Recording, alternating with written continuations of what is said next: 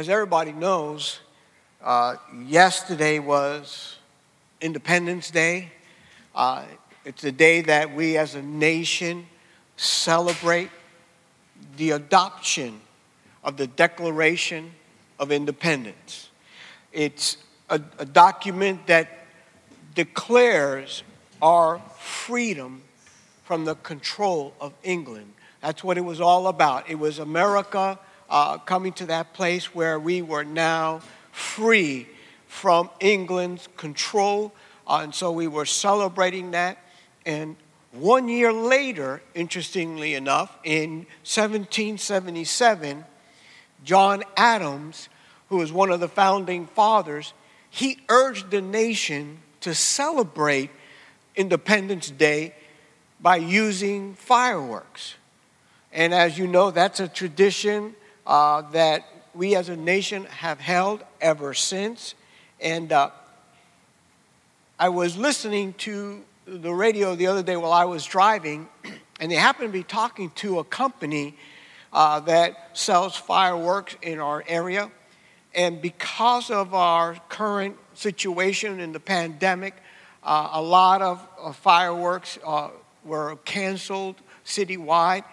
But he said that their sales had gone up 600% because people were buying them, and obviously were going to be using them in their backyards and etc. But they were not prepared for that. They never thought that they would have such a vast increase. But many people obviously wanted to continue to celebrate our independence by the use of fireworks. And as I was thinking about that throughout the week, a thought came to my heart about us celebrating our spiritual independence and what would be the fireworks that we would use. So I want to talk to you today about what I've termed in this message, true fireworks. My thoughts begin with the Gospel of John in chapter 8. So if you have your Bible, get there to John, the Gospel of John, chapter 8. I'm going to begin reading in verse 31. Jesus said to the people who believed in him, "You are truly my disciples if you remain faithful to my teachings. And you will know the truth, and the truth will set you free." "But we are descendants of Abraham," they said. "We have never been slaves to anyone. What do you mean, we will be set free?" Jesus replied, "I tell you the truth. Everyone who sins is a slave of sin. A slave is not a permanent member of the family, but a son is part of the family forever. So, if the Son sets you free, you will be truly free." So notice Jesus in our text now is declared to those that were following him that everyone who sins is a slave of sin, which means that those of us who sin, we come under now the control of sin. Sin begins to be our master. It dictates to us how we are to live our life. So let me begin on the very basic point over here, where in Romans 3:23, it teaches us that for everyone has sinned. We all fall short of God's glorious standard. So the Bible makes it clear that every one of us has sinned. I have sinned. It's hard to believe, but Pastor Tom has sinned. And my wife, although she is a living angel, she has sinned. We have all sinned. We've all fallen short of God's glorious standard. There is no one who is sinless. So every one of us has sinned because we're all born with what the Bible calls this sinful nature, which means it's natural for us to sin. It's like breathing for us. The way we don't even think about breathing, it's also that way where we're born into sin. We're born under the control of sin. That's why you see little children at a very early age. The first word that they learn that nobody teaches them, it's part of their DNA, is the word no. where they come under that denial, that refusal to yield to authority, the rebellion that's in every single one of our DNA. We're all born sinners. And because we're all born sinners, the Bible teaches us, as Jesus said, those of us who sin become a slave to sin. We live under its control. And Jesus said, if the Son sets you free, you will be free indeed. Which means only Jesus Christ can set us free from sin's control. In the book of Romans, in chapter 7, beginning in verse 21, the Bible declares this: I have discovered this principle of life, that when I want to do when I want to do what is right, I inevitably do what is wrong. I love God's law with all my heart, but there is another power within me that is at war with my mind. This power, listen, makes me a slave to sin that is still within me. Oh, what a miserable person I am. Who will free me from this life that is dominated by sin and death? Thank God. The answer is in Jesus Christ our Lord. So you see how it is. In my mind, I really want to obey God's law. But because of my sinful nature, I am a slave to sin. So here the Apostle Paul is teaching us something about these two natures that are within the heart of every child of God. Everyone that has embraced Jesus Christ as their Savior, we are all into that place where we recognize, yes, we have the Spirit of the Lord living within us, but we still have this other component of our life called the sinful nature. And they are always at war with one another. We may love God and we want to do what's right, but we have this other part of us, this component in our life that wants us to disobey God, that wants what it wants, and that part is called the sinful nature. And Paul talked about this struggle that he has. I want to do what's right. I know what's right to do, but somehow, some way, I wind up doing what's wrong. We've all been there. We all understand what that struggle is all about. Living under the control of sin, where only Jesus Christ can truly set us free from that. Only Jesus Christ can truly liberate us from sin's power, from sin's control. That's why Jesus said, if the Son sets you free, then you'll be truly free. And in this text that we have in John, the Lord Jesus Christ laid out the pathway to this true freedom, if you will. You see, we celebrated yesterday our freedom from the control of England that occurred in 1776. And while that's wonderful and nice, we may have some freedom in that regard. But until you embrace Jesus Christ as your Lord and your Savior, you're still under the power of sin. You're still not really free. You're still a slave of sin under its control. So Jesus outlines the pathway to what we call true freedom. Not just this temporary freedom that we have in our country, which, by the way, I am thankful for, but nonetheless, that's a temporary freedom because true freedom is being free from the power of sin's control. Now, Jesus said this. This is the first thought in obtaining this true freedom. Jesus said in verse 32, you will know the truth, and the truth will set you free. Knowing the truth is the first step in this pathway towards true freedom. Now, the question becomes, what is the truth that we have to know? What was the truth that Jesus was talking about? If you remember, at one point when Jesus ultimately down the road was arrested and he stood before Pilate, Jesus had said, everyone who is on the side of truth listens to me. And Pilate's reply to that was, well, what is truth? In other words, even what was evident then is still evident today. everybody has their different version of what truth is. People have their idea of, well, this is true or that is true. And the question becomes, well, what was the Lord talking about when he's saying, you will know the truth and the truth will set you free? I think the answer lies in John chapter 14, verse 6, where Jesus said of himself, I am the way, the truth, and the life. No one can come to the Father except through me. Jesus declared publicly for all to hear, it was recorded in God's word for all eternity, where Jesus said, I am the truth.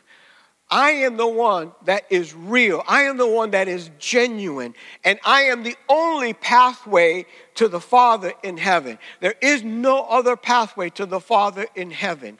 He and He alone is the path to the Father. Religion is not the truth. Listen to me. Religion is not the truth.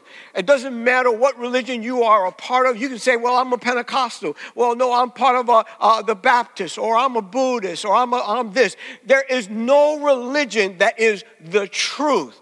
There's only the truth that is found in Jesus Christ. Jesus Christ is the truth, you see. Religion is not the truth. It's not the pathway to the Father. Nor is personal morality the truth.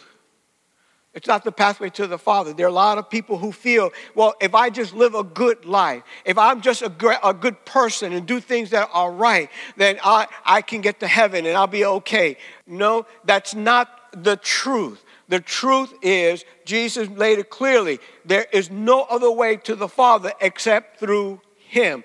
He and He alone is the truth. And what he's talking about, knowing the truth, he's talking about having a relationship with Him. Knowing the truth, knowing Jesus Christ is a lot more than just some mental understanding about who Jesus was. Knowing the truth is not, well, I know Jesus was born in a manger, and I know that there were shepherds that came from the field, and I know that He was the Son of God, and I know that He died on the cross. In 3 days He rose from the dead. I know that. Well, listen, the devil knows that too. See, knowing the truth is far more than just having some mental understanding about the history of our Lord and Savior. Knowing the truth means I'm in relationship with Him. Believing in Jesus Christ and embracing Him as your Lord and your Savior. Knowing the truth means becoming a disciple, a follower of Jesus Christ. So that's the first step in this pathway to knowing the truth that sets us free. The second step is remaining faithful to the truth. Notice in verse 31, Jesus said to the people who believed in Him, you are truly my disciple if you remain faithful to my teachings. You are truly my disciples if you remain faithful to my teaching. So now what Jesus laid out here is saying, okay, you got to first base. You made the first step. You've embraced me as your Lord and Savior. Wonderful. But now here's the thing that you need to know. In order to be set free, to be truly free, you have to remain faithful to my teaching. You have to remain faithful to the word of the Lord. You have to remain faithful. What does all that mean? Here's the simple breakdown. Your life has to be structured around the word of God and walking in obedience to what God has directed you and I, how you and I are to live. You cannot profess to be a Christian and then not have your life lined up with the Word. That's a good place for everybody to say amen. But it's like an echo in here. I can't hear one amen. You have to pray for the worship team. Once they get off the platform, they just fall asleep on me here. There are a lot of people who call themselves Christians, who have even said, well, I embrace Jesus Christ as my Savior. And even one day I was water baptized and all that. And I'm a member of a church. And all those things are nice. But listen, that's not remaining true to the teachings of the Lord Jesus Christ. You can profess to be a Christian, but if you're living with somebody that you're not married to, hello, that's breaking God's word. Therefore, your life is not lined up with the word of God. You're not remaining faithful to God's teaching. Jesus talked about, I want my disciples to love their enemy. If we're going around, and a lot of people are going around these days and spewing out all kind of hateful words against their neighbor, well, that's not the teaching of Jesus Christ. And you can't call yourself a disciple of Christ and not line up your life to his teachings.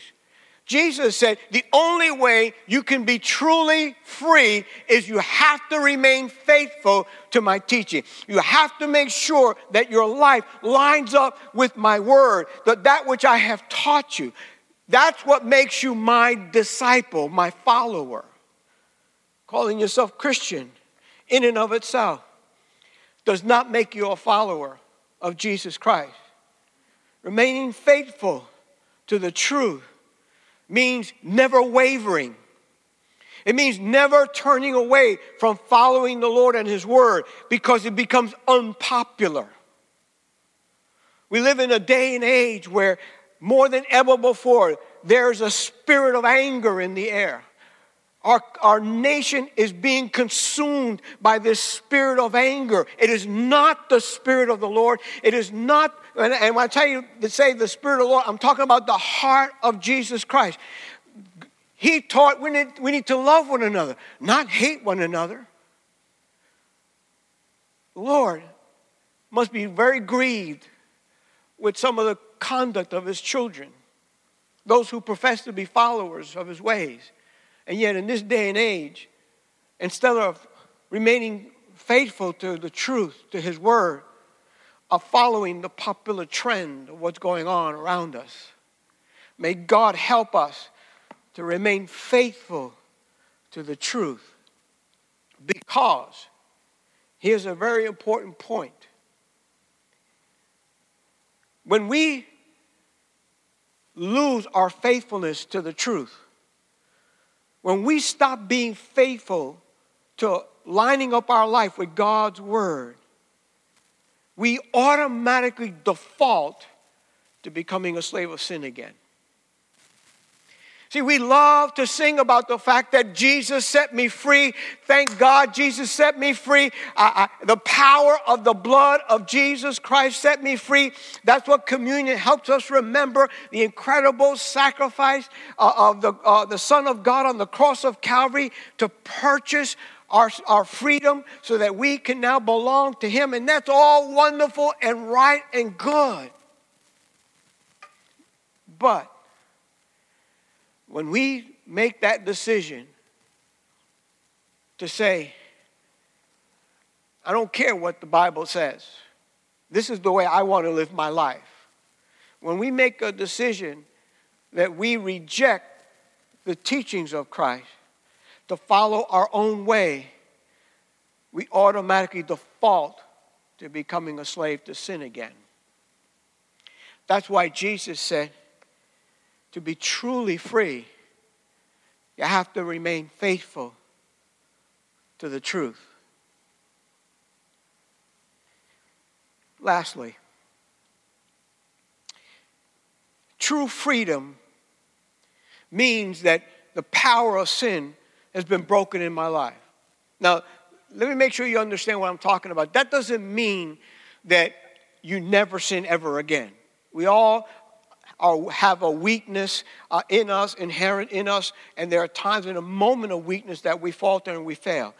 That's not what we're talking about when not remaining faithful. Remaining faithful is when we make a conscious decision to say, I'm not going to do that. I'm going to go my own way. I'm not going to follow God's word. And we make a conscious decision to do something that we know in our heart is contrary to God's word, but we don't care. Now, being truly free where the power of sin is broken, and we begin to structure our life around God's word, and day by day, we're doing our best with the help of the Holy Spirit to walk a life of obedience in God's word. That should produce a celebration of what I have termed true fireworks. The title of this message is True Fireworks. See, true fireworks to me are thanksgiving and praise. That's what true fireworks are. Now, if you're like me, you like to go to bed on a good time so that you can get a good night's sleep. And I hope you're like me. Last night, I typically go to bed somewhere around 10. And of course, in my neighborhood, as in most neighborhoods, there are fireworks going off. And you're hearing boom, and you're hearing all kind of stuff going around as people are celebrating. And my wife is a lover of fireworks. In fact, we were watching a little bit of television, and she kind of positioned herself so that she can watch the television and then watch through the window, because there was someone a little bit down the road that were doing fireworks in the air. And she loves to see them all. But, oh, she's looking at that, and then she look at TV, and she's looking at that. You need to pray for my wife. She needs help. Anyway, these are the two things about physical fireworks. They are seen and they are heard. And as I was thinking about that, I said, God, shouldn't true fireworks be seen and heard? In other words, shouldn't our thanksgiving and praise be to the measure that it's seen and that it's heard? Now, we don't worship and praise the Lord to be seen by men. Let me make that clear. That is sinful, because then it's not about God. It's all about you getting recognition. But having said that, our thanksgiving and praise should be seen and heard by men. And what I mean by that is this. People around us ought to know that we are truly free, and it should be demonstrated by our true fireworks. In other words, if I am truly free, if God has broken the power of sin in my life, and I have structured my life with the help of the Holy Spirit in obedience to God's word, then a natural byproduct of that ought to be thanksgiving and praise in my life. And it should be to the measure that it should be seen and heard.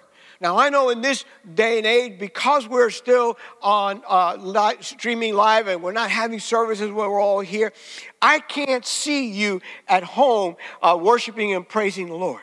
I understand that. But how about your family members? Some of us like to watch the service in the privacy of our room because we have unsafe family members and we don't want them to possibly ridicule us. We don't want them to think about, oh, you know, look at that holy roller, look at that one, he's a little bit fanatical. And so we rather worship in the privacy of the room. And I would submit to you that we need to allow true fireworks to come as a result of being truly free. We should be unashamedly thanking God. We should be unashamedly praising the Lord Jesus Christ. And not just on a Sunday. You see, July the 4th fireworks, it's all for this day that happened yesterday. But I guarantee you there are going to be some people that have some left over. And today there are going to still be some fireworks. But then eventually it will die out.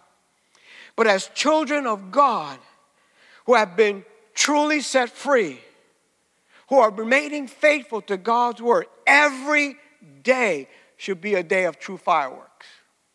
Every day should be a day where you and I are unashamedly thanking God and praising God. And we're not concerned about who in our family are going to hear. We're not concerned about, well, if I'm in my car and I got the windows down, I got them up because, you know, if I got them down, people might hear me praising God. And I don't want people to think that I'm a little bit crazy. I think it's time that we allow the Spirit of the Lord to move in such a powerful way. I find it fascinating that when the Spirit of God was poured out at Pentecost, I find it fascinating that the first thing the Holy Spirit did was to take them out into the street. And there, out in the street, they were praising God publicly.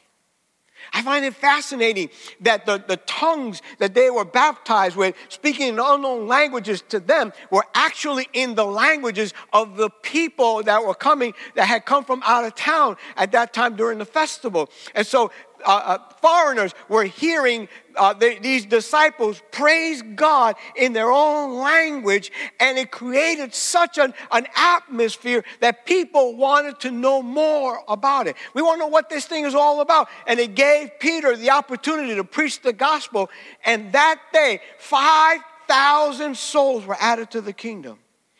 But it began with public praise. See, I think we need to be asking God to fill us with His Holy Spirit so that we might declare the praises of God, thanking Him for what He has done for us. The 68th Psalm puts it this way in verse 19 and 20. Praise the Lord. Praise God our Savior. For each day He carries us in His arms. Our God is a God who saves. The sovereign Lord rescues us from death. Notice, every day God carries us. Every day God takes us up in His arms, and God shelters us, and God provides for us, and God loves us. Therefore, every day should be a day where you and I are letting these true fireworks go off, giving thanks and praise to the one who is worthy of our praise. It was another good place for you to say amen. Very weak, but that's okay. I'll take it. Thank you, Jesus. Listen, in Psalm 71, verse 23 says this: I will shout for joy and sing your praises, for you have ransomed me. Notice the psalmist was not ashamed to shout God's praises. He was not ashamed to let anyone who was around him know, my God is a God who has ransomed me. He paid an incredible price. The Father sent His only Son.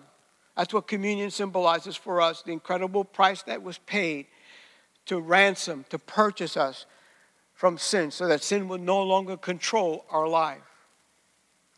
The blood of His Son, the body that was broken on the cross of Calvary. The more we consider what God has done, the more we should allow the Spirit of the Lord within us to shout out our thanksgiving and our praise every single day. Now, I hinted at it earlier. I think that sometimes we get intimidated in this because we think that we're going to be the recipient of ridicule. And that may happen. Let's be truthful. That may happen.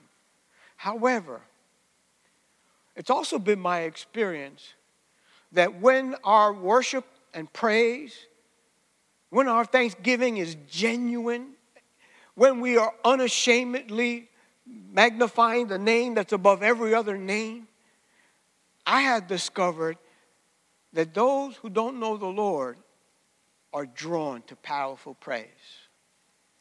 That those who are hungry for truth, when they see in us the genuine thanksgiving that flows from our hearts to the Lord Jesus Christ, when they see us unashamedly lifting up our hands and praising God, something inside of them is triggered to say, they got something that I need. They got something that I want to know about. Why is it that they have such a relationship with God? What is it about that they're praising God the way they're doing? I think that people are really drawn to true fireworks. And I'm encouraging all of us today to turn our homes into a place where there's true fireworks are being displayed, especially if you have unsaved loved ones. Let them hear your praise. Let them hear your thanksgiving. Don't bottle it up and put it in a little closet. Let them publicly hear your magnification of the incredible name, the name of Jesus Christ.